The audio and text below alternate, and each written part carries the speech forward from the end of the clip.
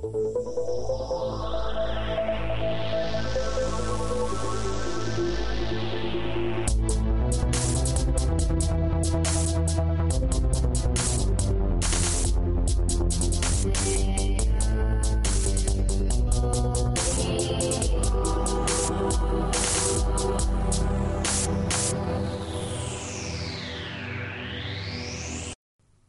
and welcome to the What We've Watched podcast. This is episode 32. My name is Chris. This is Emmett. And what are we talking about this week? We're doing a doubleheader. Yeah. So obviously earlier this week, I wanted to make like a ball hitting a bat hitting a ball, like, and then I was like, that's not going to work. that's like space baseball. Yeah, space baseball. That's the sound of the it's ball. Like Atari. It's like Atari baseball. Yeah. Just white noise. Just white noise. Yeah. Yeah, we're doing well. Okay, so earlier this week, was of course the hallowed day of Groundhog Day. Yeah, February 2nd. For everybody who lives in a country that doesn't celebrate Groundhog Day, no country celebrates. It's Groundhog Day. It's only like certain pockets where they have these towns where they have like the groundhog celebrations. And stuff. For those who don't know, but I mean, most people have heard of it. Yeah, and a lot of people have heard of it because of the movie. Which of course is what we're talking about. Yeah. We're also going to be talking about. We're going to do a bit of a jump, and we're going to talk about a more recent movie, also starring Bill Murray, Mr. Bill Murray, Esquire. And that's St. Vincent, which came out in 2014. Yeah. So over 20-year difference there. Yeah, that's crazy. So we'll have like sort of a classic, and then like a modern, maybe classic. Yeah, I don't know. We'll see. So I guess we'll. Did you rewatch Groundhog Day? Absolutely. Okay. Yeah, I watch it every year anyway. So. I wish I had time. Well, between work and other things, I just couldn't. And I know. I mean, I've seen the movie a few dozen times, so I've seen a lot. Okay, I guess not a few dozen times. I've probably seen it 10, 15 times. I've seen a lot, and I usually still watch it every year, and I've got... Often we get together and watch it. Yeah, sometimes. You got a few notes there. I've got a lot of notes on it, so I think we'll be fine. I have no Groundhog Day notes because... I have mostly Groundhog Day notes and a little bit of St. Vincent notes because my stuff about St. Vincent is more like just... what I thought of it more so than it is like specific things. I can probably do Groundhog Day like almost verbatim, so I'm good in that regard. Yeah. All right. So Groundhog Day was released in February of 1993. So they managed to get it right in the right month. I think it was originally released in like the 12th or something like that. So it was a little bit after Groundhog Day, but I saw it in the theater. Yeah. I feel like I must have. Oh, probably. I don't even remember now. Yeah. It was right during that, like, Bill Murray, like, resurgence. Or might have even been the first one. I think it was sort of the beginning. Yeah, because it was like Groundhog Day, What About Bob, and there was a couple other ones. Might have been after What About Bob, but it was in that era. Another great movie. It's funny. I mean, it's not as much as like top 5 Bill Murray movies. Yeah. We could do it. Actually, it might be interesting because I feel like our lists would be very different. I feel there'd be a lot of crossover, but the order would be very different. Anyways, so Groundhog Days has a story by Danny Rubin, screenplay by Danny Rubin and Harold Ramis. Basically, Harold Ramis, when he came on board, he's also the director, obviously. And when he came on board, he rewrote the script a lot. So the final film and the final script and stuff of what they actually ended up with was very different from the original concept. The original concept was a lot more kind of out there, more sort of like epic, kind of almost kind of sci-fi. Well, not sci-fi, but like well, there was it was more. It started in the middle of the story, like it was already like in progress. And they didn't explain like how it all came about. Anyways, as far as I know, there is no copy of like the original script available out in public. Everything that's kind of known about it is just comments that have been made. I would love to read that. I thought it was... Isn't it based off like an actual story, though? Like... Well, no.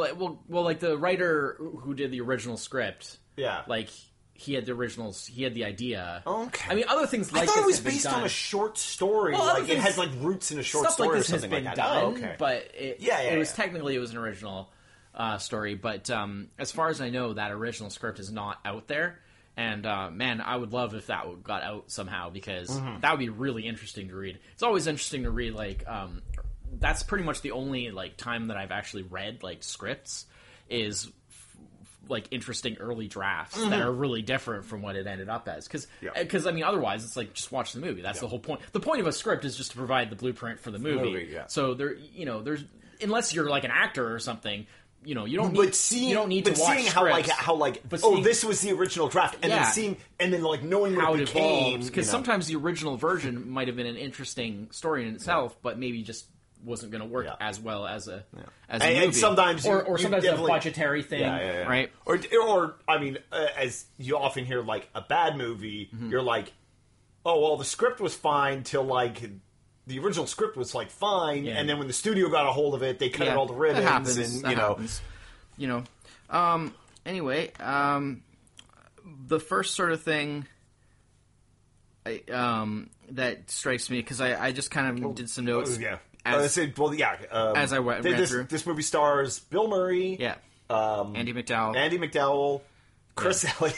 Chris Elliott, it's great. Can't miss Chris Elliott. And I was going to say stars, but I guess not really. He's the Groundhog. The Groundhog, Punxsutawney Phil. Sears, prognosticator of prognosticators. Emerged reluctantly, but alertly. Anyways, it's one of those very quotable So the first movies. thing, I didn't write down all the lines because there's too many. I mean, it's just a movie, back to front, or front pretty to much. back, really. But the first thing with the notes and stuff is it always gets me when I watch something.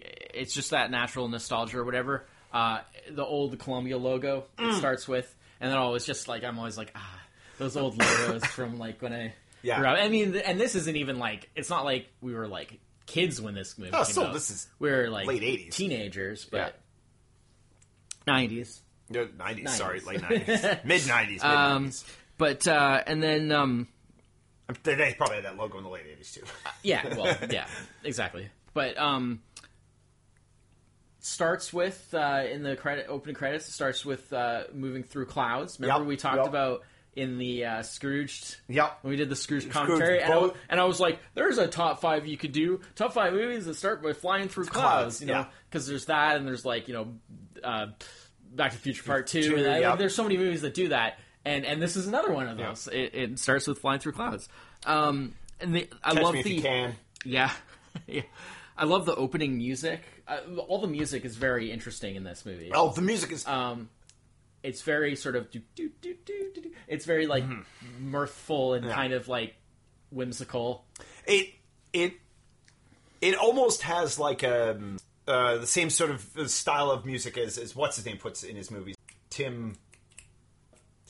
Edward Scissorhands, Tim Burton. It's that. That'd be like Danny Elfman. Like Danny Elfman. That's super dark kind of music. But it's not like that at all. No, because Danny Elfman does all sorts of like. Yeah, but it always has frilly, like a dark. It always has like a dark tinge. It's always like macabre because that's his thing.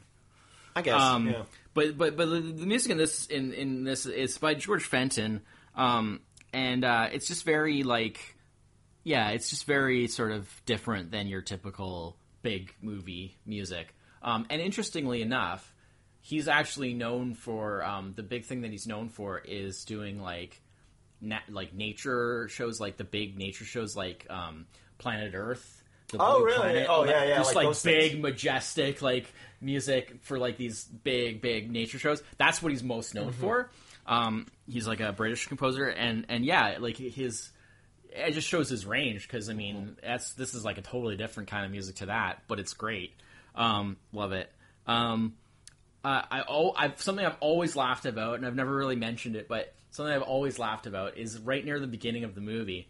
It starts off with showing the Bill Murray's character Phil Connors is like a weatherman. And it shows him doing. I make the weather. Yeah. And it shows him doing his little thing on the air as a weatherman. Yeah. And it's all kind of it's like his last presentation or before, whatever the you want to call weekend. it, before he has to go off and do this thing to go to Punxsutawney for the Groundhog Festival. And the anchor, the woman who's like the anchor of the news thing, and they have this little exchange where they sort of talk a little bit, and then she turns to the camera and she's like, next up we have so and so, whatever it is, with a special report on like sex and violence in the movies. Yeah. And I've always laughed about that because this is such like a very like there is no sex and violence in this movie. Kind of like it's a very kind of it's a super like I mean it's not a G-rated movie. No, it could almost be that. Really, no, but it's very light. Oh yeah, it's very super family friendly. It's very family friendly. It's very and so I just thought that was really hilarious that they're report on sex and violence in the movies, and it's like there isn't really either know in this movie. And I thought that was I've always thought maybe that was obviously like intentional. Yeah. But I just thought it was like this funny little satirical thing where it was like talking about that, but that's not that. Yeah. This movie doesn't have any of that stuff. I just have a note here about just like so many classic lines. Because I mean, within the first few minutes of the movie already, it's just like one after the other. It's unbelievable. The banter between Andy McDowell and Bill Murray is, I mean, that is what makes this movie. The plot is interesting, but those two characters and their banter, and even Chris Elliott character, like his stuff, like Chris Elliott interjecting those little bits and pieces, he's very sarcastic. Yeah, he's just straight up the sarcastic. I mean, not that Bill Murray is sarcastic. Well, that's my next note. My next note is basically like nobody does like condescending sarcasm. That's what it is. Like Bill Murray. Yeah. Like Bill Murray's just the best at that. Like just making like people feel like they're crap. Yeah. Because of how he like treats them, but like not in like. In this movie, he's not... like a face that he makes when he delivers that line. Yeah, like... Regardless of the movie he's in, when he delivers in this movie, condescension... he's not, like, the same kind of, like, horrible person that, like, for example, his character in Scrooged, where that's a very He's just kind of a jerk in this. He's just kind of a jerk, and he's just kind of, like, very... ego, he's just very sarcastic, very egotistical, and very kind of... self-centered. Yeah, that's really super self-centered. That's really what this movie is about. It's about somebody who's extremely self-centered and learning to be like make themselves better by helping other people. In some ways, which I mean, it's a bit Scrooge-like in a way. It is a bit Scrooge-like in a way, but it plays very differently. Oh yeah. It's definitely less extreme. While at the same time, there's sort of just as much crazy sort of stuff can happen or whatever. And also the romantic side of it is more of a thing in this. Oh yeah, for like sure. in Scrooge, there's that romantic plot line, but there's just so much else going on and stuff. This is definitely very much a romantic comedy. It's about... Well, I mean, essentially, this is a movie with a cast of 3 people. Like, there's some other people that come and go, but this is essentially almost a cast of 2 people, and then Chris Elliott periodically, like, there. Because we're exclusively with Bill Murray the entire film. Yeah. There's no cutaway. You would have to, because... There's no, like, cutaway to another because character. you're experiencing it through the loops that he's I mean, you don't live it through his eyes, but you live it, kind of through him. Yeah. It's a very... there's not a ton of... the plot doesn't involve a ton of other important characters. It's a lot of, like... Here, this guy's in it for 5 minutes here. We never see him again. This guy's in it for a few minutes. No, I think you're misremembering. They pretty much established early on that all the major sort of... Okay, but none of those characters are, like... Because you see the characters over... Everybody in the town, and then but you see those characters over and over again because he repeats the same day. But each of those characters does not hold any kind of grand significance. But they come back over and over and over. Only because he's repeating the day. But they're not... What I mean is they're not... Well, it's also because the entire thing takes place in the town. In the one town. It's a super small town. So you're going to see the same people over and over. I mean, if he wasn't repeating the day, you would see the same people over and over because that's all the people because, for the diner scene, you can tell, like, those people are in there every day. Like, that is just what that... Like, yeah, sure. Even if you weren't repeating the day, that's just what that diner looks like every single day. Yeah, that's what I'm saying. Yeah. So, I mean, like, all the other characters, I think, are really important to it, because otherwise it would just be like a big empty town. But, I mean, they're not big characters. Like, they're just... like they exist for like one small like reason, and then that's it. They're not the same degree of a character as Bill Murray or Andrew McDowell. Obviously not, because those are the leads. Yeah. But that's just the difference between leads and supporting But I'm saying cast. this movie has only like 2 leads in it. Yeah, but that's not unusual. Most movies only have a couple of leads. Yeah. Everybody else is supporting cast. That's the way movies work. Yeah, I've watched a lot of movies recently that are like 5, 6, 8 cast character movies. Well, there's ensemble cast, but yeah.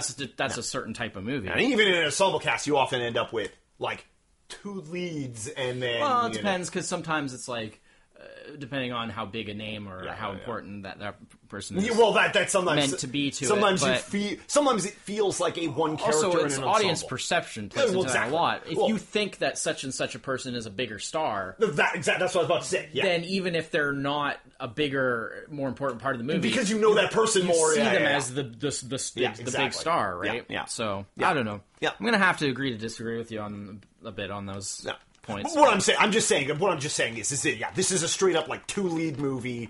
No, you know, but that's, I mean, being that you follow Bill Murray the whole time. Well, and it's and as a romantic comedy, yeah, which also makes sense. Again, that's the norm. It's a romantic comedy is always 2 main leads, and well, then maybe your primary, and maybe an antagonist that kind of stands in the way consistently. Which is an interesting thing about this movie. There is no antagonist. There doesn't really need to be, because the antagonist... Bill Murray is also the antagonist. Well, there doesn't need to be an antagonist, because the antagonist is the situation. The antagonist is being stuck in the loop. In almost a way like... Because what the antagonist normally does is the antagonist is normally the one that's working against your main character and impeding them in reaching their goals. So what is working against him and impeding him from reaching his goals? Well, it's himself. Slash... He's the antagonist who becomes the hero. But initially his goal is just to get the job done and get out of Punxsutawney. Just wants to So leave. what prevents that from happening is being in the loop. Yeah. And then a lot of the other things that he tries to do, what prevents it is being in the loop. Yeah. Ultimately, yes, he's his own enemy in a way. Well, he's his own... I mean, he starts out as his own enemy because, well, like you said, he's like super... self-centric, and then like other things, like even as he tries to become a better person, he starts, like in some ways, like during a certain part, he starts overstretching himself to a degree where that also interferes with like other things that he should be. And then he starts giving up, and so So, let's see here. It was shot in Woodstock, Illinois, because the real Punxsutawney doesn't have like a nice sort of like town center where the festival kind of happens and stuff, which is sort of what they needed, like cinematically. Because the real like Gobbler's Knob is the spot where the festival is done. And in the real Punxsutawney, it's actually like a rural area, like outside the town. Oh, yeah. That wouldn't work. Not really for what they were trying to do. Yeah, here. So they went to Woodstock, Illinois instead, and shot there. Another thing I mentioned here, just because I know sometimes you get it, but you don't have notes or anything for this. So it is 96% on Rotten Tomatoes at this point. So I mean, it's definitely one of those ones that's considered like a true classic. Yeah. Interesting thing about that, though, is the reaction to it when it first came out was not overwhelmingly hugely good. Like, oh, wow. like it was positive. Like, it got good reviews and everything, but it wasn't like ecstatic. And its reputation as to how good it is, how highly rated it is, all that stuff came over time since that. Like fairly quickly. Like, it was within sort of, but it's something that's grown rather than being like an instant classic. Yeah. Being that it's a romantic comedy, you can sort of, you can sort of understand that. Like, not too many romantic comedies become like instant classics. That's true, not that many. But there is lots of ones you can like look back on and be like, like over the years that has become. But I think a classic, also part of what's made it such a classic, other than the fact that it is extremely funny, it's extremely, entertaining. Yeah. But I think it's the fact that there's that extra little something. Yeah. Because of the fact that it's not just a straightforward what happens, that there's this fantastical twist to it of having the time loop, which is great because there's no explanation. No, which is the best. You never really know where it comes from or why it happens or when it will end, you know? Like, I mean, you can think, dramatically speaking, you can say, well, it's obvious that the time loop ends when he truly becomes the person, you know, the better person that you should be and stuff. Well, you're watching the movie, you don't know that. Yeah, and also he has no clue. He has no way of knowing that. It's just one of those kind of, like, logically, or like, what else could it be? Yeah. And I think it sort of gets to a point where this isn't... Well, because you can see, it's that kind of movie where the character is going to become a better version of himself. Now... But what's interesting about that is they never directly address it in the movie. No. But of course, there's no way that he could know that. And what's great about it is that his changes in himself and the way that the journey that he goes through to change himself is done. And this is the whole thing of where he starts out so self-centered and becomes, you know, selfless, because he doesn't have any idea that the loop will end if, you know, there's some magical cutoff point where he becomes a good person to a certain degree. He becomes a good person because he wants to at that point. Tomorrow's not coming. It didn't come today. Yeah. But you know what I'm saying, though, right? Like, and that's the important distinction. He doesn't change himself and become a better person to escape the loop. To escape the loop, because as far as he knows, there is no way to escape. It's forever. Yeah. And so he just figures, well, he gets to a point where he wants to become better. It's almost person. and this is one of those and that's the important distinction. The movie takes place, I mean, it's 90 minute movie, so you know, can only go on for so long, but they make good use of that time. This is one of those like bam movies. Yeah, there's no fat on it. You know, like in the plot of the movie, like you see him repeat so many days, but they give you the impression that it's been going on for a very long time. And I believe there was something in the original script about it supposing to be like thousands of years. Yeah, I think the original concept was something like 10,000 years. 10,000 years, yeah. But that's not what's depicted in the movie at all. No. In the movie, I know that some. Well, how long does it take to become good at ice sculpting in the piano? well, the problem with that is that that can vary so much. Yeah, exactly. It's different for everybody, and you know. But the couple interesting points about that, specifically chainsaws. Apparently, some online like culture website or something. I can't remember what the name of it was now, but actually like calculated out what's actually sort of like depicted or implied in the movie. And it came to like something like is like 1,000 something days. Is what's actually so a couple of years. That you would figure in the movie. Originally, like you say, the concepts and the scripts and stuff like that was like they'd be like thousands of years. But that's probably not realistic because why would it be that long? Well, first off, you get to a point where like I mean, it's got a fantastical element anyway. Yeah. But like. He would stop remembering stuff from... toning down the more fantastical elements that maybe the script started out with.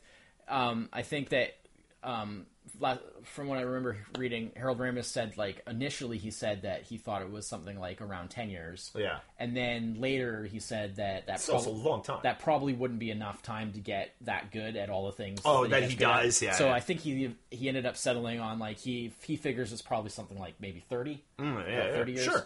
And the interesting thing about it is that, and I actually have a note about this later, but the fact that Bill Murray's character, he remembers everything perfectly. Oh, yeah. From beginning to end. Yeah. So what's interesting is that even though he experiences all that time, it seems like much like how, like, if something happens, like all the times that he dies or kills himself. Yeah. And he wakes up on the next loop completely as if nothing's happened. So I feel like it's like physically that time doesn't really pass. So I feel like maybe he remembers things the way that you would remember one day at a time. But just all accumulates. Even though 100, like say I do 100 days in a row, I don't remember 100 days ago. But to him, it's always yesterday. It's always yesterday. And so that's the way I kind of justified it for myself. It doesn't actually like say that in the movie, but you can assume. Because he does a lot of memorization of stuff that you're like, that's.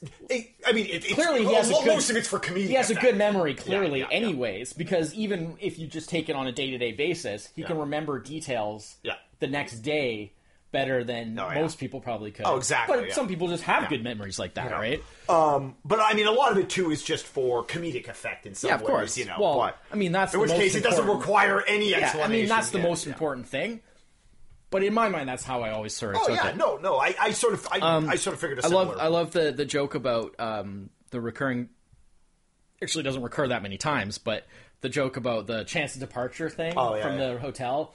Or, you know, where he's like, 100%. Chance departure today, 100%. And the next day, the next loop, he's like, chance departure today, 80%?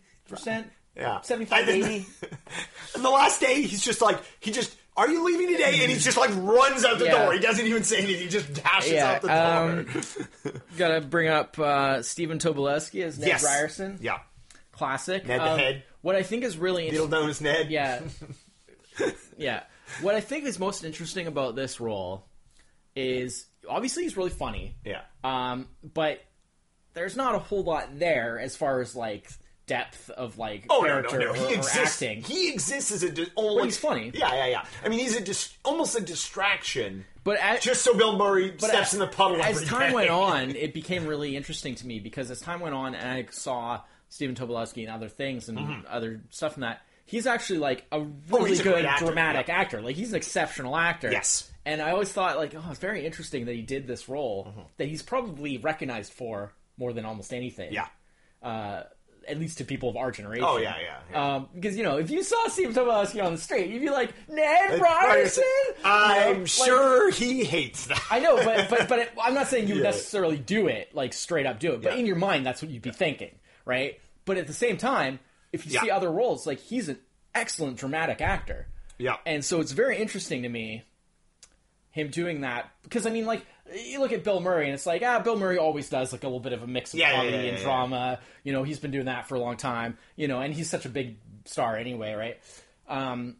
But with Stephen Tobolowsky, it's really interesting to me that somebody who could be, like, essentially is, like, a really good, like, dramatic, like, character actor, and then to do a role like that, it's just interesting that that's probably because of how big a movie Groundhog Day, that's probably one of his best known roles. Oh, for sure. But it's kind of the odd one out in his career. Like, most of his roles are not like that at all. Yeah. He's not like a comedic actor as a general. No, he's a character actor, but not a comedic actor. Yeah, which is interesting, you know. As opposed to, oftentimes with these kinds of roles, when you see people show up in these kind of roles, it's like, that's that guy that's in, like, all those comedies, you know? It's always comedic actors who, like, always do those roles. And I think it's interesting that's one of his few actual real comedic roles. For anyone interested, I just looked it up because I couldn't remember the name for sure. He does a movie podcast called The Tobolowsky Files, and it's quite good. I have not heard it. I've listened to a few episodes. I'm not really a podcast guy, other than, you know, hilarious. Oh, the irony. No, I know. But yeah, no, it's pretty good. And he talks about film and movies and that's does cool. interviews and stuff like that. Good. But good. Well, I'm sure he doesn't need the plug. That's not a plug. It's just for anyone. I'm kidding on the basis of the fact that he probably has like 1 billion times more people listening than we do. That was a joke. This episode brought to you by Tobolowsky Files. Yeah. I mean, after this point, I have the note about, like, the lines, greatest dialogue ever. Like, it just doesn't stop. Like, it just does not stop. Yeah. It's so brilliant. We got. I mean, you know, again, going back to, it does follow. It's a more extreme version to some ways, being that it's I guess a sort of more of a talky comedy than Scrooge, but in the same boat where it's just. That's another... Yeah. It's different, though, because it's like... Well, just because this is a somewhat different kind of movie. This is a much more talky comedy than... It's less... Like, it has less range, in a way, than Scrooge, because Scrooge just, like, has really, really dark stuff, and then it has, like, really ridiculous, silly stuff. Yeah. And this one is kind of a little more compressed into the middle. A little more in the middle. It's more consistent tone. But they still both have, like, a lot of, like, funny, you know, lines and stuff. They just have, like, a different tone, a different way of going about it. I think a lot of the similarity mostly comes from Bill Murray's, like, style. And the fact that he kind of looked similar because it was only, like, 5 years apart. Yeah. So it was back in his sort of still kind of, like, his sort of, leading man era when he's kind of late 30s, early 40s, where he still kind of looked young, you know. Yeah. We got the mayor of the town is played by Brian Doyle Murray again. So there's Bill Murray's older brother again showing up. He played his dad in the flashbacks in Scrooged. Yeah. He's just kind of shows up in like so many things like that. But he's always fun. That gravelly voice. It's always cool. One thing I've always liked that I wanted to mention was when they have there's like the snowstorm or the blizzard or whatever, and they try to leave the town for the first time. That scene is great. And the whole thing with the trooper. Yeah. You got the moisture on your head, all that stuff. But is it snowing in space? But what I wanted to mention about that was something that I've never really talked about, but it's just one of those little touches that's always got me. Is they do this thing with the music. Where it's this really kind of whimsical, kind of funny music, where they do the sort of like the old style kind of Disney-esque sort of where the sound of like the snowstorm they do in the music, like you have the kind of like, you know, I can't even do it, like I can't replicate it. But you know what I'm talking about? Where it does the little where the music or like the flutes or whatever do the kind of like.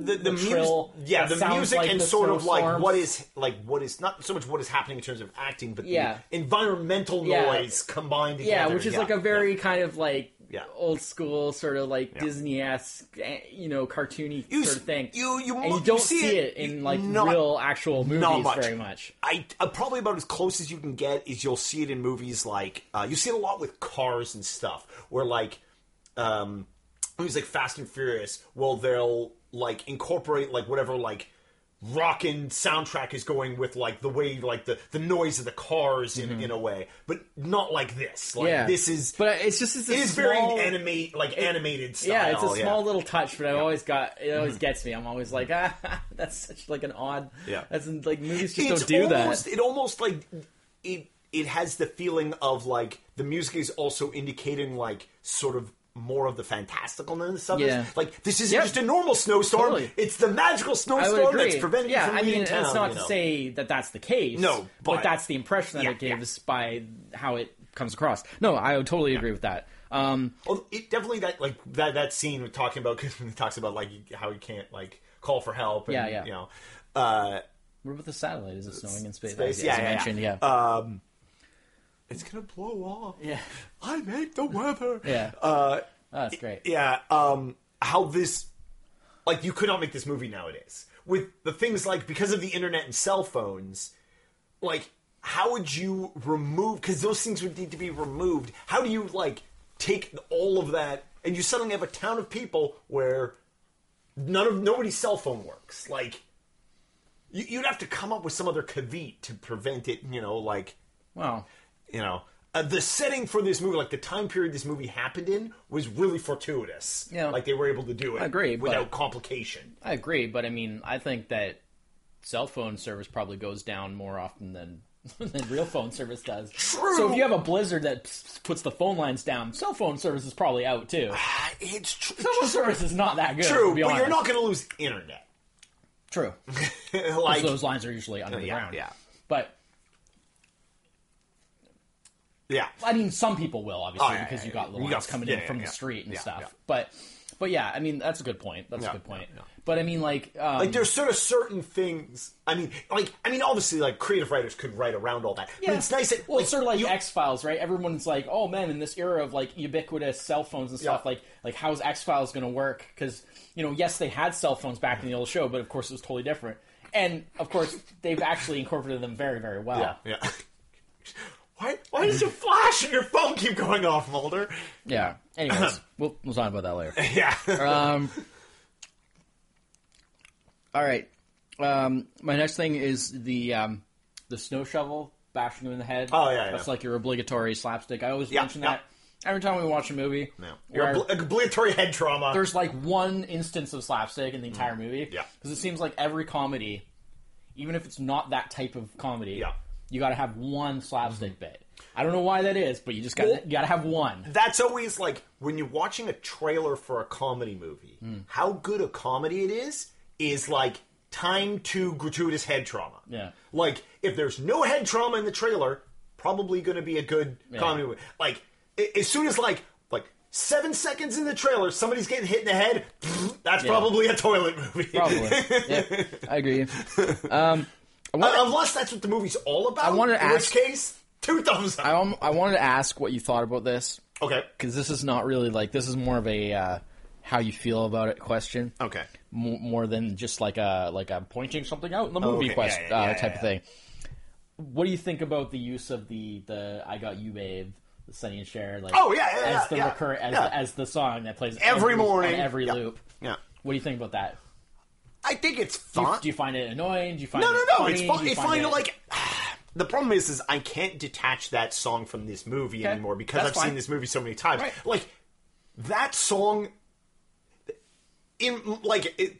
that song exists because of this movie for me. Like in my like sort of purview of this, because I'm not going to listen to Sonny and Cher songs. Right. That's not my kind of music I listen to. I mean, I'm aware the song existed before that. I'm sure I heard it before that. Yep. But no, it's your feeling about it. I mean, I assume there's some like very particular reason they use that song outside of it just being like kind of a known like. This song kind of can get on your nerves kind of song. And if you had to wake up to it every morning, I feel by day 10, I'd start getting a little irritated too. And that's the concern, because you want to skirt that line, but you don't want to cross that line because you don't want to turn the audience off. Now, we don't hear it as many times as he does. There are some people who have seen the movie who are just like, oh, it gets so annoying eventually. It becomes hilarious. Like, I get to the point where, like, by the 4th or 5th time, you just crack up. You're laughing just because the song's on. Yeah, exactly. Yeah. And it's always the same spot, so it's just that little, it's not even the chorus. It's just like... Click. It's put just like your a hand in my head. Yeah. You're just every damn time. Yeah. I personally think it's really funny. Playing like yesterday's tape, guys. I think it's a clever choice because of the fact that it's the kind of song that skirts that line just perfectly. Yeah. Because it is catchy. Mm-hmm. It is... aesthetically a pretty good song, like of its sort of time and the type of music it is, but at the same time it's the kind of thing that can get kind of on your nerves after a while, but never so much that like it really turns you off. Also being a very well-known song helps too, because then it's not like some like random song. I mean, outside of probably very young, I don't know if it's very young, outside of young people today, people still are fully aware of that song. That song is not like just falling off the face of the earth, despite the fact that, Well, when they did a excellent Groundhog Day episode on Supernatural. Oh yeah, and they did this the same sort of thing of having it always start with a song on the radio. And they used "Heat of the Moment" by Asia. Nice. That's just as good. Exactly. That is just as good. But again, it's that thing of choosing something that is catchy, that's a good song, but that kind of gets annoying after a while, but never too annoying so that it really turns you off from watching the thing. It's a sort of similar choice in that way. It is one of those like the Groundhog Day. I think a lot of thought went into picking that song. Oh, probably is what I'm trying to say, because for sure. They deliberately picked something that falls right in that kind of sweet spot of like get a little annoying but not too annoying. I'm betting it probably wouldn't be hard to find some like interviews where like that is discussed.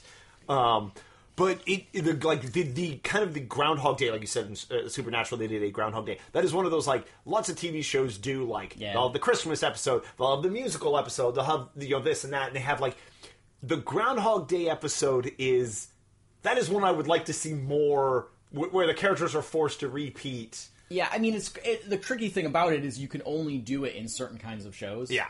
Because you can only do it in basically like where there's some sort of cause to it, like a sci-fi show or a fantasy show of some sort. Yeah. Or a show like a show where they do stuff like out of the box kind of weird stuff every so often. Because they did a Groundhog Day episode in Castle. Mm-hmm. And no explanation. They kind of indicate that possibly he got banged on his head and the whole thing was just a dream. Sure. But then they do the thing. It doesn't matter, right? But then they do the thing where, like, right after they like kind of indicate that, they do the Inception thing, where right after they indicate that, they show you something that well, then it couldn't have possibly been a dream. And then cut to credits, kind of that kind of like side joke. No, I mean they did a good one on like the Supernatural one was good. Yeah. They did a really good one on Stargate, SG-1. Oh, they did a really good one on that. So yeah, I mean, often with those kinds of things. Buffy. Oh, a good one. Yeah. So it's usually the sort of sci-fi fantasy type shows where they can just kind of justify it by saying like it's a spell or it's a weird high tech device. It's a spoof that goes wrong. Or like those kind of shows where like they can even do like you could I guess sort of Buffy kind of falls into that where they can do an episode and just be like we're not going to say this isn't a canon episode. Yeah. This is a non-canon episode. But this is a non-canon episode. Well, you could, for sure. There are those kinds of shows where, I mean, even like X-Files does stuff like that every so often. Which, granted, it's also kind of sci-fi fantasy. Yeah. But they often... This one's just for fun. But they often do kind of just like, what? Yeah. They could have done it on, say, something... Like, this was back in the day before, so, I mean, probably wouldn't have done it. But, like, say a show like... I remember I used to watch, like, Chicago Hope. Oh, yeah. Like, the hospital show. And they used to do crazy stuff like that. All like, the time. They did a... that was a show that I wish I had seen more of. They did like a Hitchcock episode that was all black and white, and it was all like kind of these noirish kind of like twists and turns and stuff. And just because, it's for fun. One of the funny things I noticed a while back, but not originally, was the first loop when he's like trying to just figure out what's going on, where he's just kind of confused. And there's like this woman that he talks to out on the street where it's like, where are you going?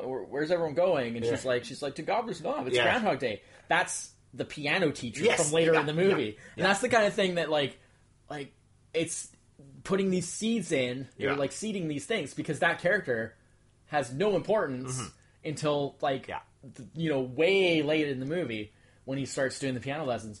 And I just thought, it's the kind of thing, like, where probably the first time I saw the movie, or first couple of times I saw the movie, I probably didn't even notice that was the same person.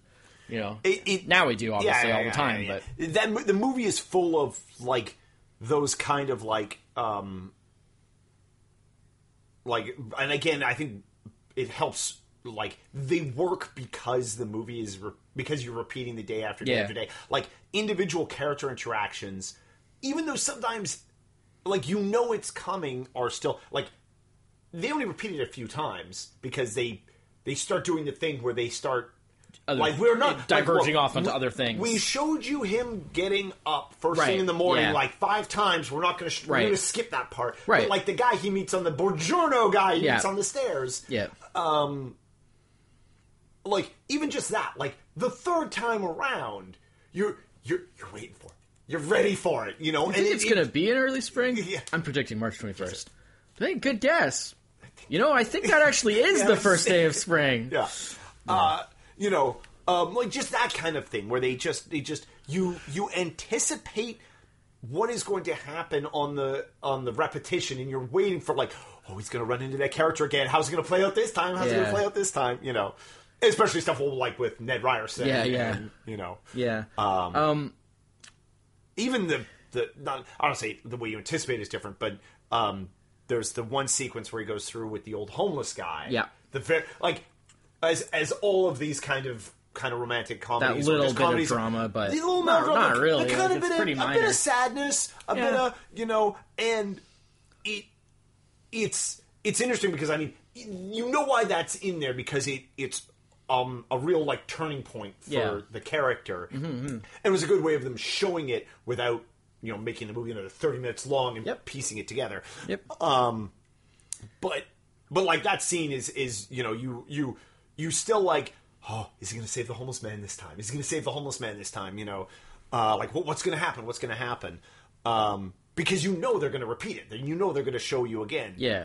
Until it stops becoming relevant. And they move on to the next what you're day. sort of saying, I think, what I'm getting is that like they don't just have throwaway scenes No. Where they're not going to actually address that again. No. Like everything that they introduce is something that they introduce so that in later loops they can explore that in different ways. Yeah. And then, like you say, certain things kind of fall by the wayside as they go on because they kind of explore that part and then they move on to something else. But they always kind of explore each thing at least a little bit. Well, it goes like what you said like much earlier on is along with the pacing of this movie, this movie is also very this movie's very tight. Yeah. They don't waste your time with which is interesting in a movie that's based around like literally because they do the same thing over and over, but they don't waste any of those loops because it's always a point to it. And I mean, and there's somehow a movie that's all about repeating the same day. The plot moves on at a clip better than most other movies. Well, it's because all the things where things don't really progress or things don't really they just stop showing happen in a matter. They either stop showing it or they do very quick sort of like montage-y type stuff. I was going to get to it later, but like the slapping montage. Oh yeah. Where it's like that like okay, there's so many, however many loops go by. Yeah. That he just we're he gonna messes show it up. We're going to show you the last 10 seconds of like 5 days. Yeah. Back to back to back to back to back. And because he just messes up like so he's many up there times. when he like kills himself a bunch of times too. Yeah. That's again, like they blow like a week right there of just him murdering himself in like a minute and a half of movie time. Yeah. Like, exactly. They just cut out all the stuff that's not important. What do you think about Andie MacDowell in this? Oh, Andie MacDowell's great. I really like Andie MacDowell as an actress. I do as well. I think that I'm always disappointed like she's not in like Yep. I brought this up for a reason because I was going to address that very point. What I find really cool about it is obviously she's very beautiful. She was a model before she was an actress. She has a very she's not the typical kind of like starlet just kind of like oh yeah she's hot type of thing. She has a very classic beauty. Yes. Very specific to herself. Doesn't look like anybody else. But what I find interesting is on screen, I find her very charming. She just has a warmth and a charm that comes across that is usually the type of thing that you get with leading men more. And I'm not saying that she's masculine in any way, no. Not at all. But what I'm saying is usually in movies you have the leading man is the charming the guy, the one you want to kind of or be like, and then the leading lady is just beautiful and just attractive and blah blah blah. And I think what's interesting about Andie MacDowell is that yes, obviously she is very beautiful, but she has something that is different. That is I just enjoy seeing her on screen. I think part of the thing of why, which I mean is perfect, being it makes she's the leading she has those qualities because Bill Murray's character has none of those qualities. Yeah, at least initially. Yeah, no, I know what you mean. It's definitely yeah. There's no warmth there. Yeah, I think that part of the reason why. There's a couple of things. Part of the reason why I think that Andie MacDowell didn't really maintain a really big leading career. Part of it, I think, is definitely the accent. I know that was a big issue early on. It was a huge issue early on. They dubbed her voice in because one of the first things that she got really known for was the Tarzan. Oh, the Greystoke. Yeah. Tarzan movie with Christopher Lambert. They dubbed her voice in that because apparently, in Hollywood and stuff like that, they were just they didn't want because she has a southern. The irony of having your voice dubbed in a movie with Christopher Lambert, who's almost unintelligible. But he was playing Tarzan, so it didn't matter. That was the trick of it. But I just know that was a big thing, and I know that has been addressed as being a thing where she doesn't have that turn it off type of thing, and it's such a distinctive kind of voice that it's just Hollywood.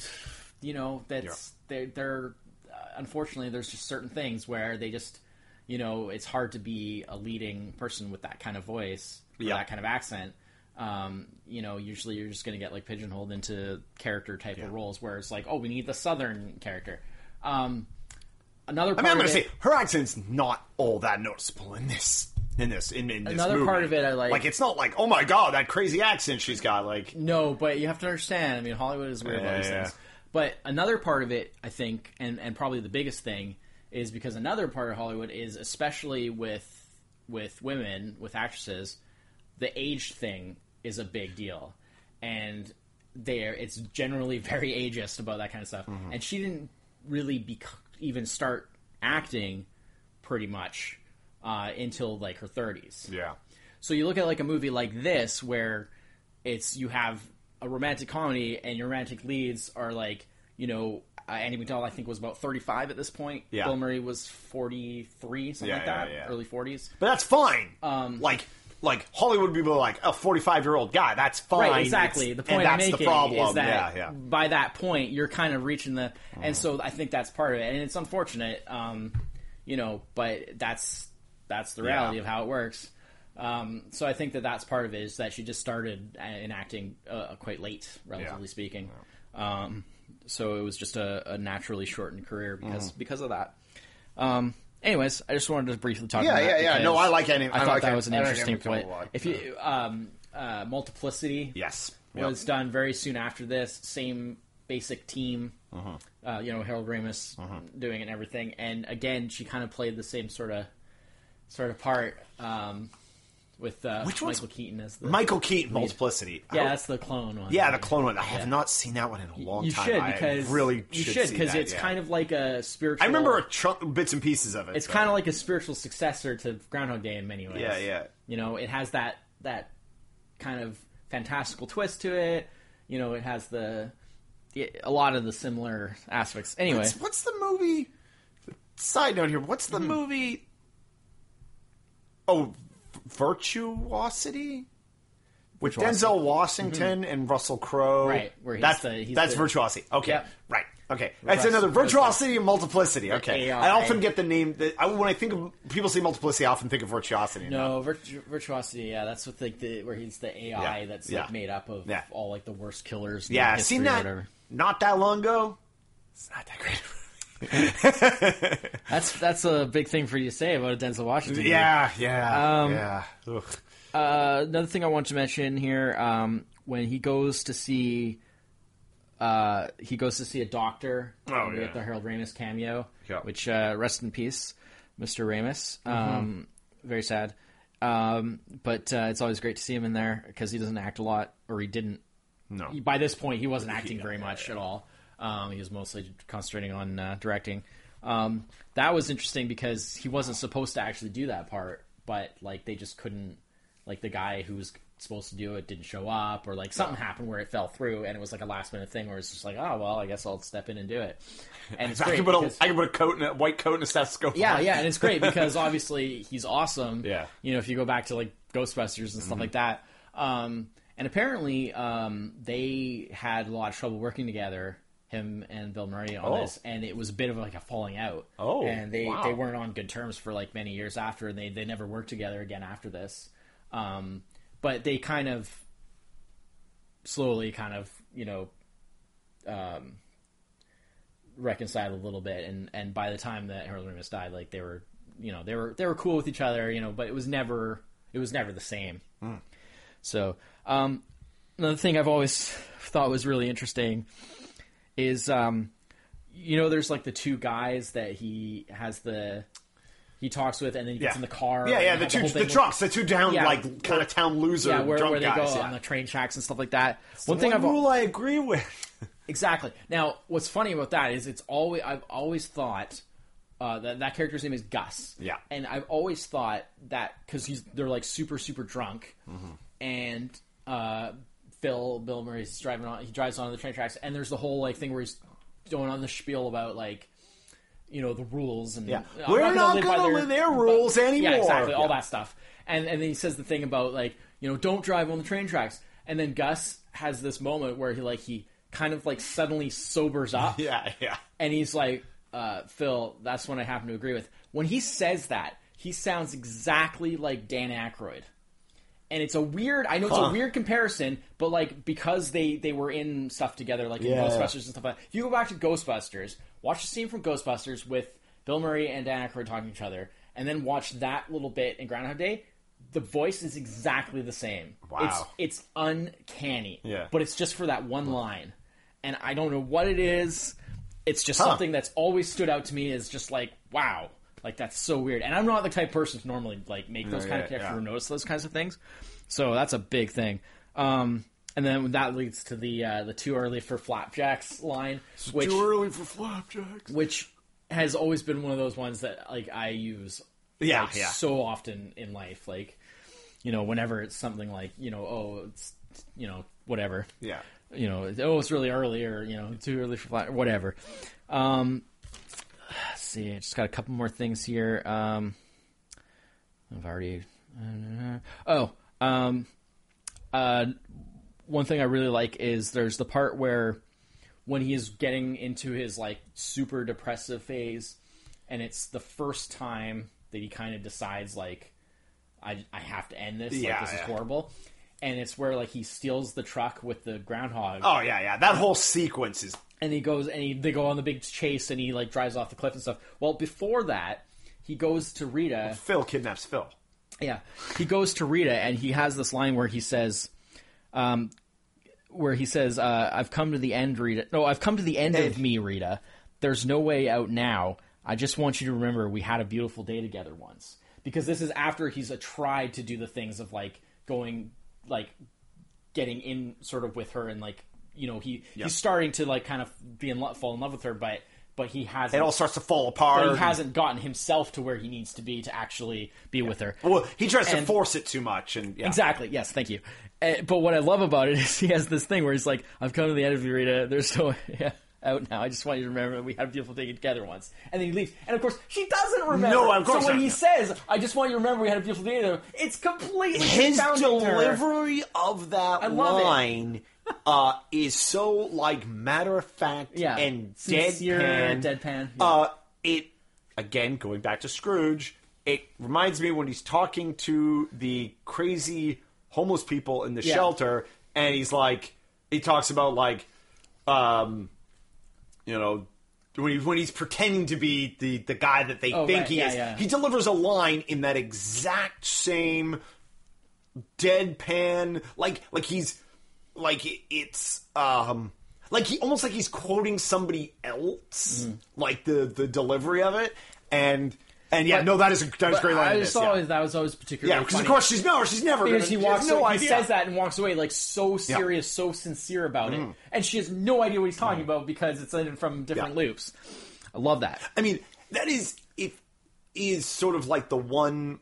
I guess I was about to say flaw, but that's not the word I'm looking for. That's right. Where, like, in I guess it could be played for comedy effect, but in a more, like, less comedic version of this, the character would consistently be like, remember yesterday, remember. Yeah. But of course, the longer that goes on, the more you're going to be like.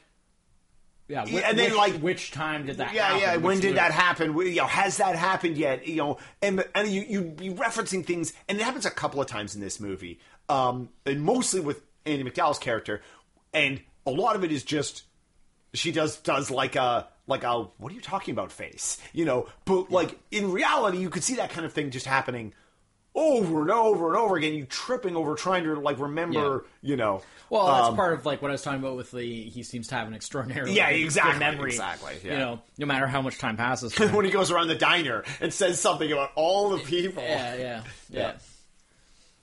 And then this leads to, of course, one of the funniest parts, which we quote a lot, is the whole, when he goes over the cliff. Oh, yeah. And then the whole, he might still be okay, and then the huge explosion. Fireball that comes out. Explode. Yeah. And then, no, probably not now. No, yeah.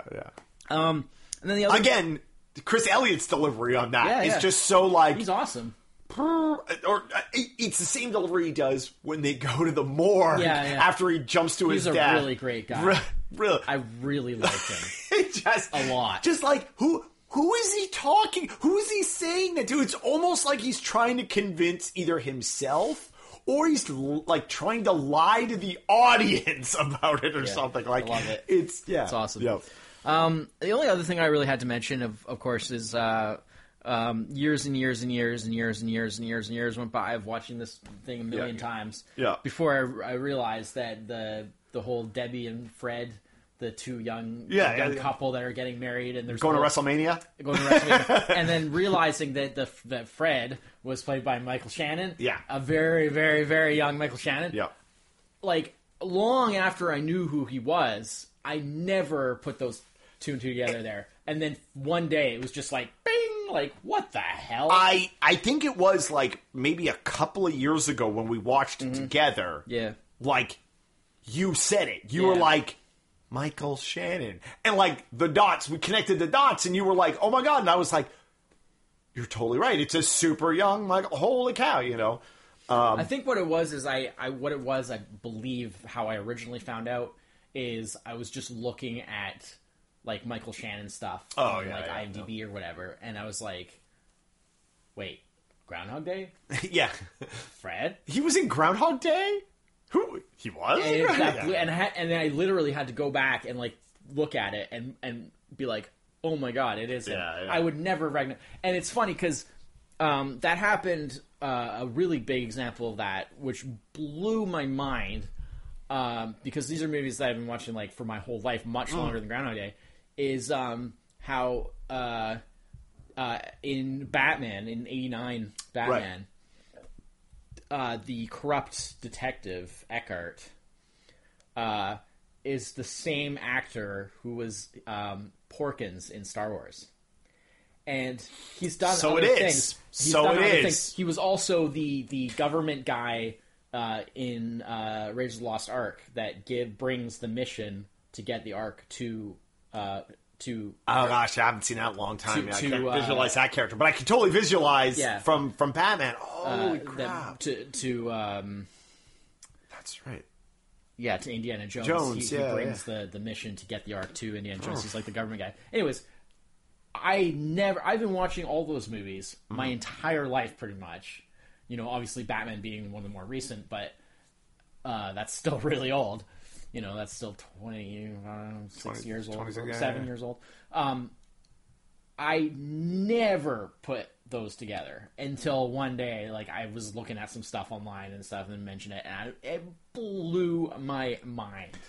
Like, sometimes it's where you don't, especially, like, I mean, seriously, how Porkins is in, like, what, 8 seconds of Star Wars? I know, but it's always been a big deal to me because he's the big fat guy.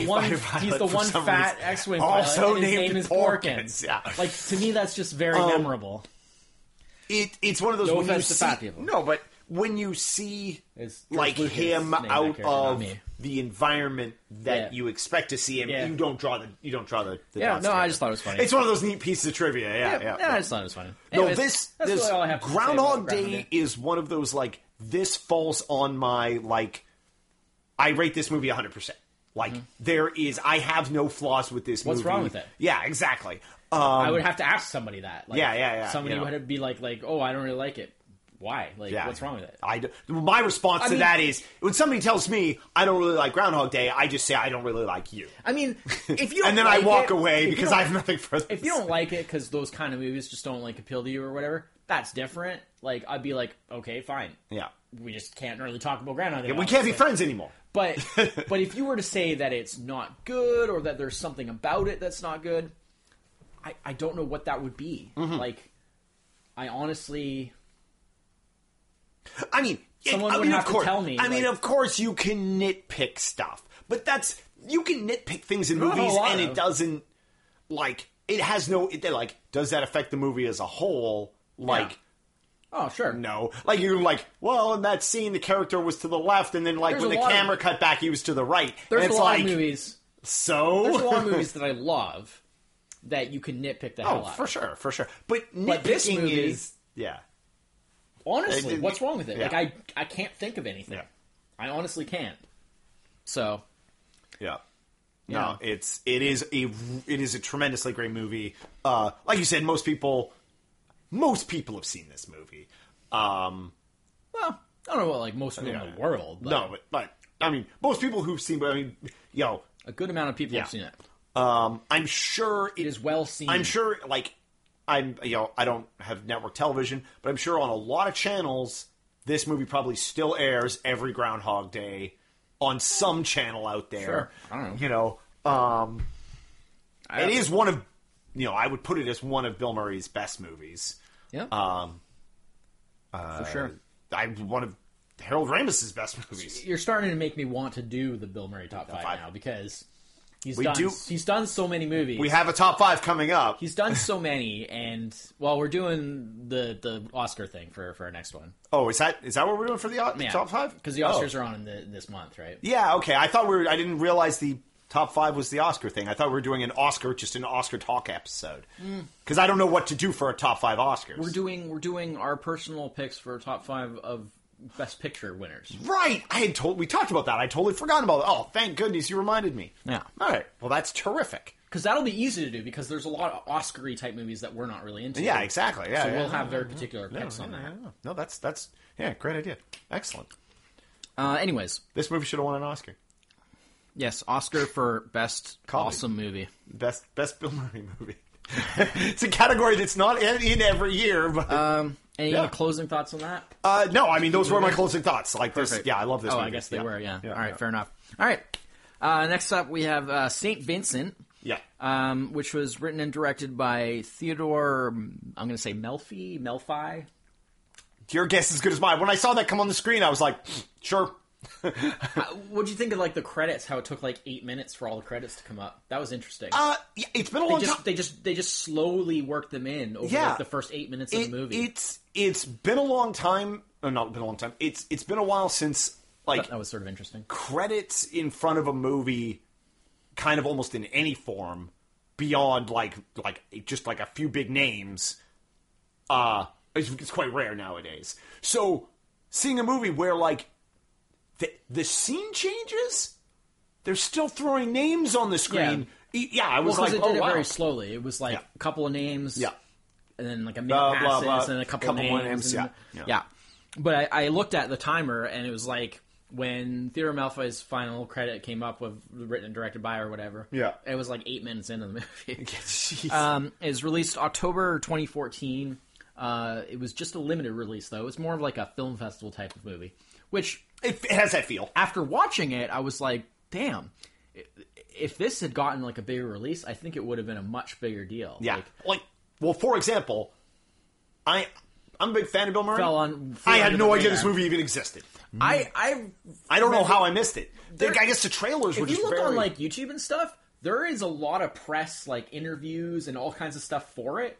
But I don't really remember much about it, and 2014 wasn't that long ago. It was released. it was debuted, I think, at the Toronto Film Festival, if I'm not mistaken, and then it just had a limited release. Something else must have had my attention at that time, or something. I think they said on the wiki it was released on Netflix in France or something. Sure.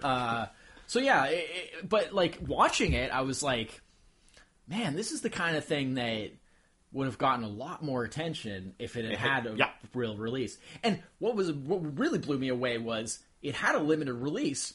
It did really well. I think what it said was it made $43 million or something off for a limited release, a $14 million budget, or maybe it was $34 million or something. But it had a $14 million budget, and it did profitable on a limited release. Yeah. So, I mean, if it had gotten a proper release, it probably could have I wonder if it was just a timing thing. They just or just there was a lot of competition at that time. They just couldn't put it in a big release because it would have just been crushed. But at the same time, but it could hold it off. When you say it came out October? Yeah, October. Dump it in the spring. Yeah. Bring it post-Christmas.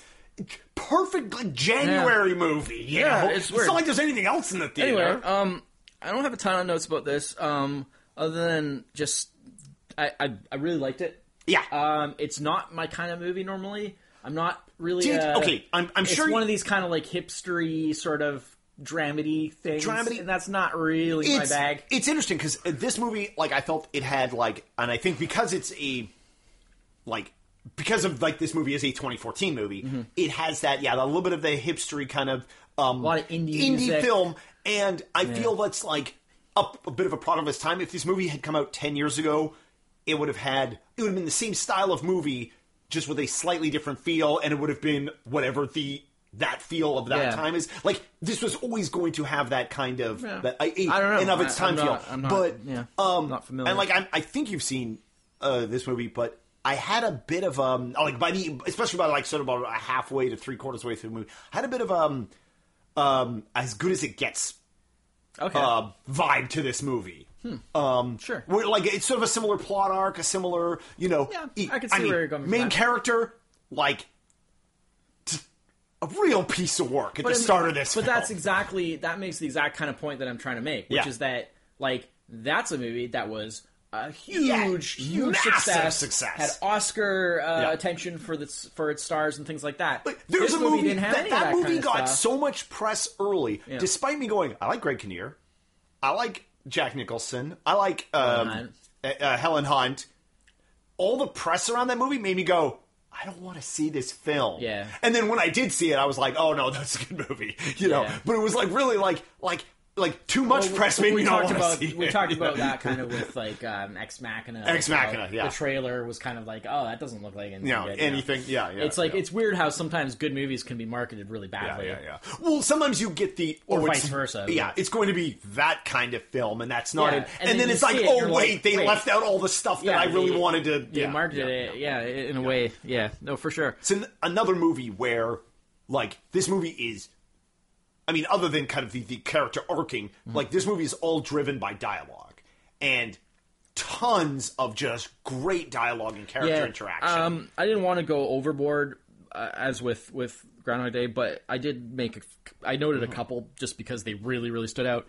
But the first thing that really got me on this was the sort of voice / kind of accent that Bill Murray kind of went with for this. Very interesting. Yeah. I thought it was really... I think he drew a little bit on his, like, the often very unheard New York accent. It's very kind of Brooklyn, kind of, but I just thought it had an interesting kind of twist to it that was just a little bit different than what we normally hear, and I thought that was sort of interesting. It helped kind of distinguish the character a little bit more.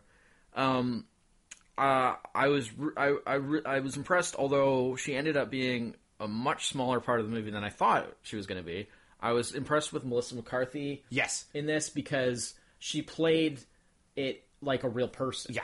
I was about to say... it blew me away because I was just the casting in this movie is great, and she's a mom. She's a mom. She plays it just like a real person, and you see all these, like, obviously she has a huge career right now. Yeah. But she's doing all these mainstream... Like, she's becoming like a, she's like in the sort of like Adam Sandler kind of realm of like the kinds of movies. And I know she's better than that because of movies like this and other movies I've seen her in. Well, even just remembering her back in Gilmore Girls and stuff. It's like, you know what I mean? Like, she's a real actor who can do things, and like, I'm going to blame that damn wedding movie. Which because it was so popular. I like that movie. Yeah, I know what you mean. And I feel that movie actually had a bad effect on everybody in it because it's all any of those really people do. Yeah. I mean, I guess if she likes doing those films, that's fine. I'm kind of interested to see. Like, I'm going to give a chance to like the new Ghostbusters thing. Yeah, sure. Because that's kind of the same people that did that, and it's a lot of the same people in it. Looking at the casting of Ghostbusters, just as an aside, that movie will not fail on its casting. That movie will fail on its writing. Yeah. Because there's nothing wrong with the people they've cast. No, I'm fine with it in terms of like conceptually, it's fine. Yeah. It's just a matter of will it be executed well. Yeah. But my point is, like, before we get off on a huge tangent, remember, as much as we love Ghostbusters, 50% of all Ghostbuster movies are bad. That's true. So you have to be careful. Yeah, that's very true. Yeah. But yeah, I was just really impressed because I was like, I was like, she plays it so real in this, and. There's there's still humor, but it's like real person humor. Yeah. And like the part where she has like the breakdown at the school. Yeah. But all the problems and stuff. I mean, that's just like that was very. That scene is great with the pastor and the teacher and the like Pastor Pimpsball and the teacher and she can't stop herself. Yeah. And she just goes through everything and just completely. And they're just like. Yeah. We don't know what she to just do. completely crumbles. Yeah. But it was like it just felt really real, and she did a great job. But like I say, I was expecting, like, it was going to be, like, you know,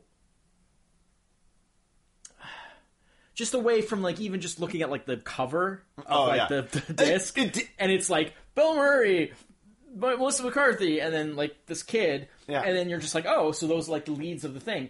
And she ended up being not really in the movie very much. Which was kind of the point, because the whole thing is that she's working so hard, she's not around, and that which leads to the rest of the story. Mm-hmm. But I was like, wow, like she's really not in it very much. I mean, out of curiosity, did you watch the trailer for this? No, I know the trailers. I know you tend to, just to see how they're presented. Yeah, I usually try to watch them after, and on this one I didn't, because I'm curious actually how they presented her in the trailer. Actually. That would be interesting. Chris O'Dowd is hilarious. Yeah. He plays like the teacher priest guy. Yeah. When the kid goes to it's his first day in class. Yeah. And Lord's asks the leader, and then he's like, I think I'm Jewish. I think I'm Jewish. Yeah. And so then he goes through the class. We have a Buddhist. We have a but everybo's got a like a little like this is I think I'm Jewish. We've got the I'm sure I'm Buddhist. The like everybody's got the little like thing to go with. Chris O'Dowd was amazing. He's hilarious. I mean, it's a small role, but he's awesome. If anybody ever gets a chance to check out the show Moon Boy. Yes, that he did. It's very good. It's really cool, especially for like people of our generation, because it's set like late '80s, early '90s. Because it's about basically like I think it's about basically what he was like as a kid. So it's like Ireland in the late '80s, early '90s. I think definitely check out Moon Boy. I think a lot of people know Chris O'Dowd either from like a lot of the Melissa McCarthy comedies and stuff like that, or from the IT Crowd. Right. Yeah, that's what most people know him from the IT Crowd, especially in North America. Because he's an Irish actor, but that's sort of the big thing that crossed over. Yeah, I've never seen it myself, but I know of it, and that was probably the big crossover thing. Because that was pretty long. That's what brought him to sort of audiences here. Yeah, and there's like 25 episodes or something like that. It's not hard to breeze through those. Yeah. Well, yes and no, but I mean, like, but for a British actor, 25 episodes on one show is a lot. Yeah, that's all I'm saying. Wow, that was. I recant my. I realized like there's a big difference between British and Irish. I'm sorry, Irish actor. Yeah, I just misspoke. He works in British television all the time. That's why I said that. I guess that technically that makes him a British actor. He's an Irish. I know, British but I wasn't actor. trying to imply he's not. I realize he's from actual Ireland. Well, that's because they don't have TV in Ireland. So but he'd have to act somewhere else. His career was made doing British shows, so that's why I said that. That's just to make that clear. The kid. We were. I will say. Yep. We were probably 20 minutes into this movie before I realized who Naomi Watts was. Yeah. Well, that's why I bought the movie. What a transformation! Like I mean, to be fair, I don't like Naomi Watts. Pretty shallow character. But I mean, like in terms of like, I didn't recognize her. Cool. All right. Like I mean, I've seen lots of stuff with Naomi Watts in it, and then I was like. I think it was the accent thing, because I wasn't expecting it. Yeah. I was like, oh, there's this other actress. And then I was like, I thought Naomi Watts was... Naomi Watts is that... Yeah. And explode, you know? Yeah. So, I mean, obviously, I've mentioned before, I mean, Naomi Watts is my favorite actress. That's the reason I have the movie, because anytime that I can get a good price on a movie with Naomi Watts in it, it's pretty much an automatic buy. But are you saying you only like Naomi Watts when she's cheap? I generally only buy, like movies when they're cheap. I only buy anything when they're cheap, unless it makes sense. For like very particular things where you buy movies like I buy video games when they're on sale. Yeah, like I bought a few movies at like a full price because I knew that there were things that weren't going to go down in price anytime soon, or you wanted to watch them now, kind of thing. Like I finally picked up Ant-Man. Recently, because I was like, okay, it's just not dropping, and it's probably going to be like a year or two before it drops, and it's like, I want my damn Ant-Man. The kid actor in this, Jaden Lieberer, is really good. So good. I was really impressed with him. Apparently, I'm not alone in that, because that's generally the reaction to his role has been.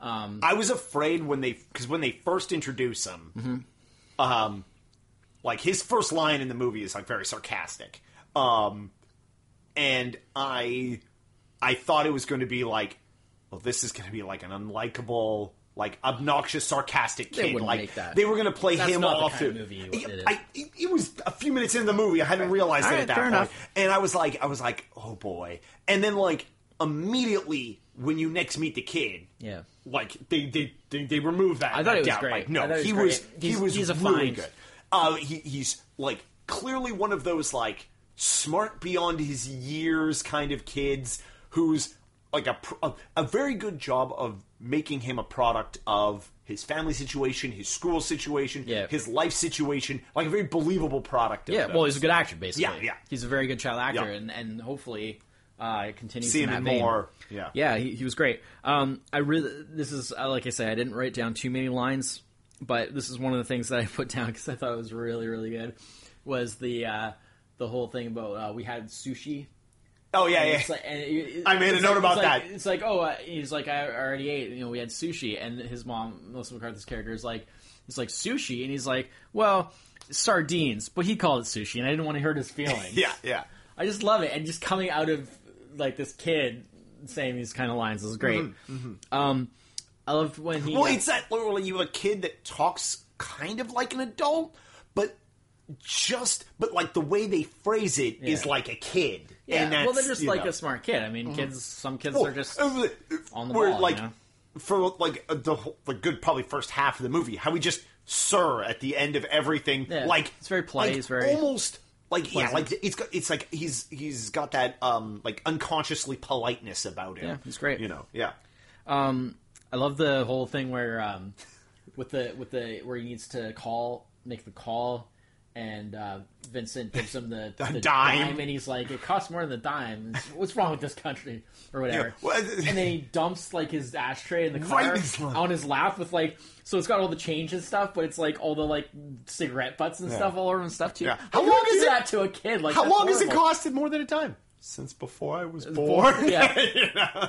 That's right, because that's the one that leads to the like, you know, what's wrong with this country or whatever. Yeah. But yeah, that was great. I just was like, wow, that's really that's really interesting. But and then the other thing kind of related to the whole similar thing, because there's the whole thing where he's getting bullied. Oh yeah. And there's that whole interaction, and then he has the whole thing where he's like, "I'm small, if you hadn't noticed." And Vince is just like, well, you know, that doesn't matter. Like, Hitler was small. Yeah. And then he's just like, that's a horrible comparison. It's the worst comparison. Yeah. Oliver's just like, that's a horrible comparison. Yeah. I love that. So. Yeah. Let's looking through my notes here. With going back to the Chris O'Dowd when his kids introducing himself, and he was talking about the students there, and one of the lines where he's like, and I don't know, which seems to be the fastest growing religion. Yeah. Yeah. I was very tempted to do that in an Irish accent. Yeah. But yeah. But yeah, it's definitely. I mean, that's pretty much. What I have for notes, but like, I really enjoyed it. It's not my kind of movie normally. I'm not usually big on these kind of like dramedy feel good. Sort of. Well, I mean, it was very feel good by the end, and I'm down with that. Oh yeah, but just typically, there's always these. You know, I don't really know how to say it, but it's like.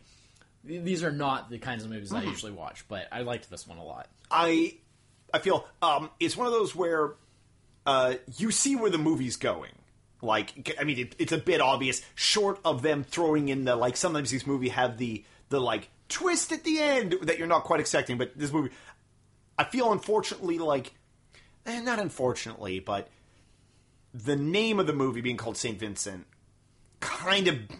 I hate to use telegraphs it a bit. It doesn't. It like betrays the movie a little, but then alternatively, what else are you going to call this movie? Like really, like, but it fits it to a T, absolutely, almost too well, which is maybe the problem. And here's actually something that I thought was interesting about it. Something that did kind of distinguish it a bit. Mm-hmm. There's the whole thing with him having the stroke. Yeah. Now, most movies, either that would happen very early in the movie. And a lot of the movie would be about that. Yeah. Or it would happen, like, right near the end. And that's what I mean. That would be the twist. That would be the twist. Yeah. Like, these kinds of movies often even, like, that character would actually die. Yeah, and then that would be like, and then it would be for sure the worst, the way the worst twist is always. Yeah, but that would be like the very cliche thing, which then he does the tribute to him at the end. Yeah. And it's like, I love the fact that the stroke happened, like, it's basically like the midway point of the movie. Through. Yeah. So it was like, well, it's a crescendo to everything that is going on between him and the kid and the mom but I like the girl. The fact that I can't remember the name of Watts' character, but Daka. It's the crescendo of that. Like, when all of that, you're like, oh my god, how are they going to resolve like all this stuff? His gambling problem. How are they going to resolve all this stuff? Oh, that's how they're going to resolve it. He's going to have a stroke. But what's interesting about it is that they left enough time so that they could kind of deal with it as a full plot. Like, as a full plot line. For sure. Without just making it be a cheap twist at the end, like a lot of movies would do. But they did it late enough so that that's not what the whole movie was about. Yeah. And you already had a chance to get to know the characters and to get to know the situation before it happened. Exactly. It was a good... I thought it was really good. It was great. Balance there. It was a good way for them to also show the audience how much, like, by that point sort of in the plot, the other characters cared about him. Yeah. Like, even Melissa McCarthy's character, who, like, liked/hated him for various reasons. Yeah. But he was the kind of person that... Well, and also, she was... I think it also was a part of her character, too, because here she is, she's working at the hospital these ridiculous hours and stuff to try to provide for her son, but the byproduct of that is she never spends any time with him. Yeah, exactly. So she's kind of, like, neglecting him in a way, but just because it's a so problem hard for that him. a lot of people can identify with. Absolutely. You know? And what I think is interesting about that is because it's like she is like a natural like caregiver, and she does care about people and care about things. She just like never has time because it's always that thing of trying to stay ahead of, you know, you're always like behind the 8 ball, and it's just that was really cool. Yeah, they do a great job of his character throughout the film, like of even though like he doesn't evolve a lot as a character. Your opinion of him evolves as you find out more about him. Yeah. Because when you first meet him, you're like, this guy's a real piece of work. Well, and then, like, as it goes on, you realize it's more sad than anything. It's that kind of, like, borderline pathetic. Yeah. And then, like, when you, like, for example, when you find out about his wife. Yeah. Then you're really just, cool. like, that is one of this movie also does a number of times, does that, pulls on the heartstrings a little bit. Oh, you know? I mean, like, well, especially towards the end, like, the scene when he loses all the money. Yeah, but when Oliver, like when he gambles away all the money that he won, and you're just like, no, don't, no. But like when Oliver does his big presentation about you know Saints, the whole Saint Vincent thing, that's where it really like, well, man, that definitely got me pretty choked up. Because just the way it's presented, and I love the fact that the movie doesn't make apologies for Vincent's bad qualities. No, but it just shows that like there's more to people than what you might initially think, and that you know you see all the good that he does, and the movie lays it out really well in the end there, like with Oliver's presentation, and it's like. There's the complexity of like how people are, where you can. Well, this movie does a great job of presenting the characters in like full dimensions. Yeah, like these are not one note characters. You can sort of look at it, and you can just look at it on the surface level of just like, oh wow, he's like a total jackass. Yeah. Like he's terrible. But then when you look deeper into it, and then it's like you look at like how he handled things with his wife, and how he's handled things with Oliver, and et cetera, and it's just like. That complexity and stuff, and it kind of makes you think twice about, you know, just labeling people in such a simple way as like this person's good, this person's bad, this person, you know. I think that's part of the like movie as a whole. Like even like I mean, she's a secondary character, not a side character, but a secondary Daka, who you're just like initially you're just like she's almost like if you don't know like her. You know, Naomi Watts is, you know, so who, you know, Naomi Watts as a lead actress, or in other films and stuff. You're like, oh, she's a kind of like a one and done. Like, what's her role in this? It can't be that big, just because how they initially present her.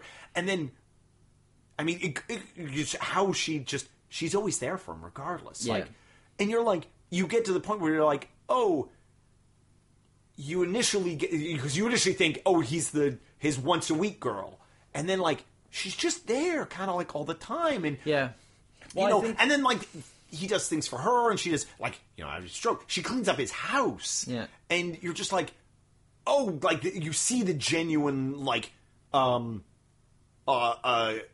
relationship between these characters is more than just like a very one note. Which even though if this was she needs the money and he needs money and everybody needs money, and that's just like he needs money for his because he needs money for his wife. He needs money for everything. I mean, and I mean that's just a fact of the life. Horrible gambling addiction. That's just a fact of life, and I think that it's really interesting because all of the characters are kind of. It's all about like how they all have flaws that I guess except like Oliver kind of because he's like an innocent kid, but like they all kind of have flaws, and it's like seeing through that to like the deeper level of like just because somebody has flaws doesn't mean that they can't be a good person or whatever. No, exactly. Yeah. So that was interesting. No, this and I love the ending where the entire end credits is just like him sitting in front of the house and singing along to "Shelter from the Storm," which is like one of my favorite Bob Dylan songs. And with the Walkman, with like the old school like Walkman, like from it looks like the Walkman from it's Guardians of the Galaxy. It's got the little like shoulder strap where it's like almost like a like under the like it's way too small shoulder strap, and it's those old like those headphones that he's got. Like the last pair of those in reality broke in like 1995. Like, where did they find those headphones? Like, how are they? Because it's the same sort of. Yeah, because he goes outside, light, and then she's like, "I smell the cigarette, asshole," and he's got to move away from the window. That's Daka's favorite. Yeah. She says "asshole" so many times. That's like she's got a lot of with Kevin Kline from A Fish Called Wanda. Because like "asshole" is pretty much her catchphrase. In this movie, she's got a lot of good lines in this. I mean, everybody's got a lot of good lines in this, like her and the kid. She definitely skirts that line of like being over the top. Character. Her accent, and stuff, obviously, which makes very stereotypical Russian accent. He's a stupid man, so the retard isn't far. After he gets the stroke, she thinks he's not going to recover. You know, say the R word. Yeah, it's not politically correct, and she doesn't even know what that means. Yeah, it's like what is politically correct? Yeah, it's great. But yeah, it definitely skirts that line a little bit of being a little over the top. Much like when Vincent's recovering from the stroke, and it's like there's that real thin line of like he can't talk properly. The stroke acting. Where it's like you don't want to cross that line to like where being like a mockery, a parody of stroke. Having people with stroke, and it's really difficult to do because it does have a real effect. Yeah. But it's like you want to be realistic, but not go too far with it to where it's comical. I think you don't want to make it comical. I think they do a good job of anytime it starts to approach the sort of the comical. Yeah. They instead tilts and they lean on his frustration with his ability, and so it just avoids the comical, by leading the frustrating side, which is like as I know somebody who's had a stroke. Yeah. Super genuine, like that's what I mean. No. Every time you start to make headway, then as soon as you fall off, the frustration is so gripping. No, that's what I'm saying. Is I think they did a good job with it, but I'm saying that when you choose to go into that realm, you're always taking a risk of crossing that line. And I think that they were very careful about that. I think if I was going to cut a trailer for this movie, it would be a very short trailer. Okay, it would just show like Melissa McCarthy, Naomi Watts, the boy, I can't remember who plays Oliver, who plays it. I can't remember the actress name. Jaden Lee. Jaden Lee. And then like that would be like the first like 3 or 4 seconds of the trailer, like literally just Melissa McCarthy, Naomi Watts, Jaden Lee, and then 30 seconds or 45 seconds, and just say and Bill Murray, and it would just be Bill Murray reclining in the chair in the backyard, the kid mowing the dirt around him. And that would just be it for 45 seconds or a minute and a half. Just the dust and the dirt. Really funny. And it would just go on no commentary, nothing, just and then like coming to theater soon. Like that would be the trailer. You're mowing dirt. You're mowing dirt. And then like the kid's like, oh, okay, and then he just goes back and his mom's like, stop it! What are you? Did I just stop? Yeah, no, I really liked it because his lawn is just everything. Like even like right at the end there, like when they're doing the end credits, and he starts watering the plant. This plant is dead. It's floating in a pool of water. Yeah, and it's and then the water just starts going all over, sloshing everywhere. Yeah, and it's just pouring out on the dirt. And he's on the dirt. And he washes the table, and he's yeah. Well, he got to do something. He's got to be there for the whole credits. Yeah. Just we're gonna film you for another minute and a half. Do it. Awesome. Just do it. Yeah, it was awesome. And like I said, that's one of my favorite Bob Dylan songs that he sang along with and stuff there. So it was great. This is a really good movie. Yeah. Recommended. For sure. I don't really need to recommend Groundhog Day because everyone's probably seen it or heard of it. Yeah. But this one kind of flew under the radar. I guess due to having the limited release, and it's really good. I'd recommend it. Yeah, it's a very good find. I'm glad you brought this up when you said you found those. You bought some movies a couple of weeks ago, and you brought this up, and I was like, I never heard of it, and it's got Bill Murray and then my aunts, and I was like, all right, let's just do it. It's because what made me think to mention it was because you were talking about having seen that Rock the Casbah. Oh yes, that recent one that he was in. Yeah, and I was like, oh, that makes me think of.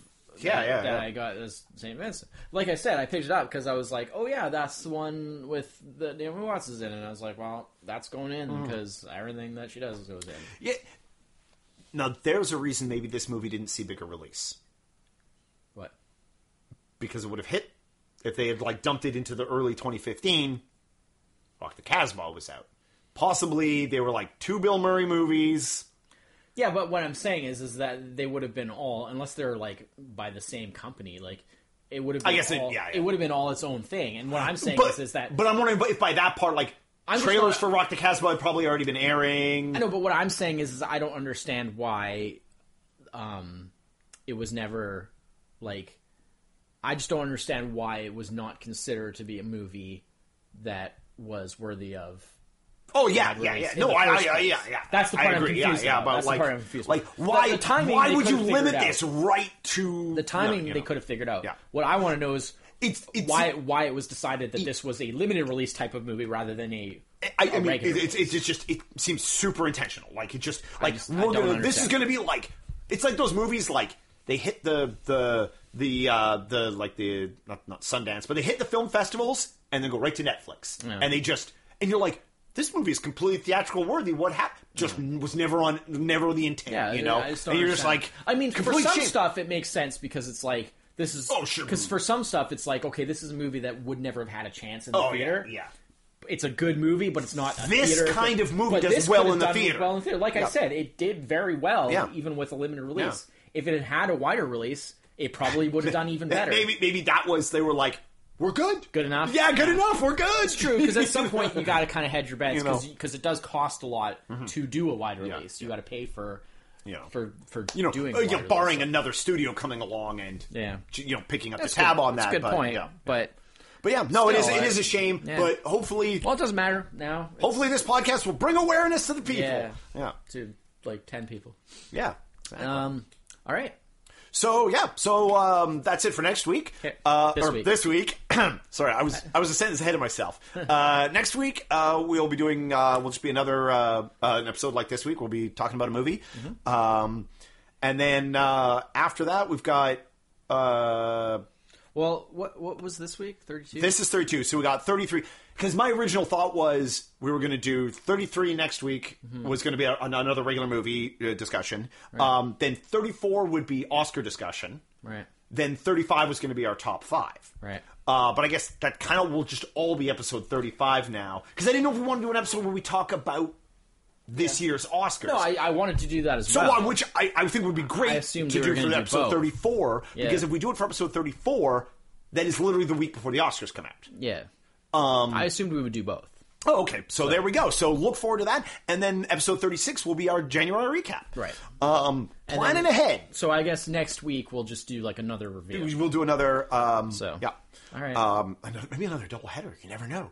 I still want to do Final Destination 2, and Fierce Creatures for our Final Destination 1. Completely unrelated. Yeah, it's completely unrelated. Fierce to just because we did the first ones. Yep. No. We'll have to do it. Yeah, at some point. But so we'll have something for next week. Yeah. But we can talk about it. We appreciate. We got lots of listeners on the last episode. Everybody seemed to like that. Thank you very much to everyone who listened to the last couple episodes. Mm-hmm. Getting into this year. Yep. Tell your friends. Yeah. Tell your friends. We're on SoundCloud. Share on your Facebooks. Yeah, we're on SoundCloud. If this is your first time listening to this, we are also on Facebook at What We've Watched Podcast. Either of those will bring it up. You can find the link right off the SoundCloud page. Mm-hmm. It's straight up just episode announcements on there, so don't have to worry about a ton of But spam coming through. If you want to make comments and stuff, yeah, ideally that would be and then we can respond on that. If a couple of people have done that. If you want to make comments on the podcast, that is the ideal way to do about it. To talk to us about that stuff. Yeah. If you want to just make straight up comments on the episode, you can do that straight on the episode. It's really cool actually how it works in SoundCloud, because it's like you can put comments like time stamped onto like the moments in the episodes, so and you do not need to register or sign up or anything. You can do it without any of that. I mean, you'll be basically anonymous if you don't have an account. But that's fine. But that's fine. Anonymous feedback, still feedback. Yeah, exactly. It's totally cool. I guess that's it. Until next week. All right. So I'm Chris. This is Emmett. Cheers. Bye bye.